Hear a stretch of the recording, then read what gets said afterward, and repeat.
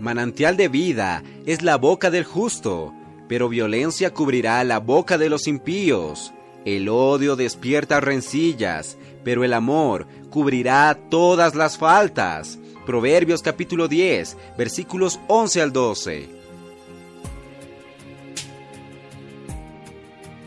Oh Señor Jesús, amados hermanos, amadas hermanas, queridos amigos, gracias al Señor, estamos en el día 23 de febrero y hoy en el libro Días más sabios.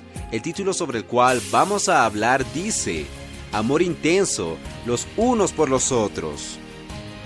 Vale la pena hacer una reflexión sobre si nuestra boca ha transmitido vida o violencia. En la carta a los Efesios, Pablo nos advierte diciendo: ninguna palabra corrompida salga de vuestra boca, sino la que sea buena para la necesaria edificación, a fin de dar gracia a los oyentes.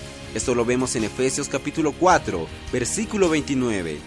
Queridos hermanos, nos hemos preocupado por las personas que están a nuestro alrededor.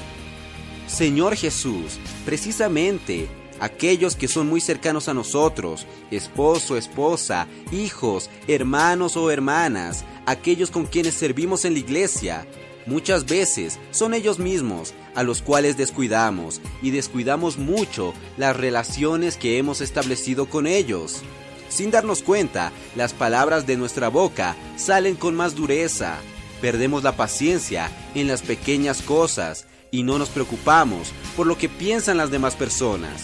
Señor Jesús, si nuestra relación con las personas, con las más cercanas a nosotros, está de esta manera, en este estado, es hora de pedirle al Señor luz y gracia para hacer un cambio radical.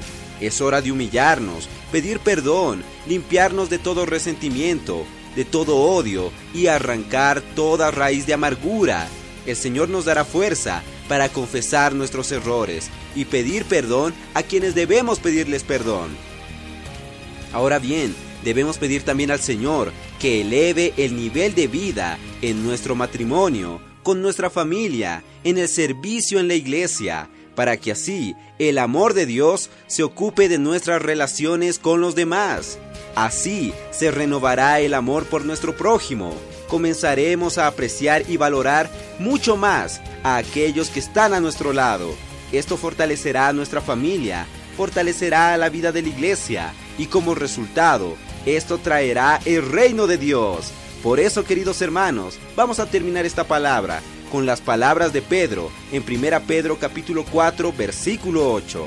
Y ante todo, tened entre vosotros ferviente amor, porque el amor cubrirá multitud de pecados. Amados hermanos, amemos mucho más a nuestra familia, a los hermanos. Señor Jesús, ejercitémonos en el amor. Amados hermanos, Jesús es nuestro Señor.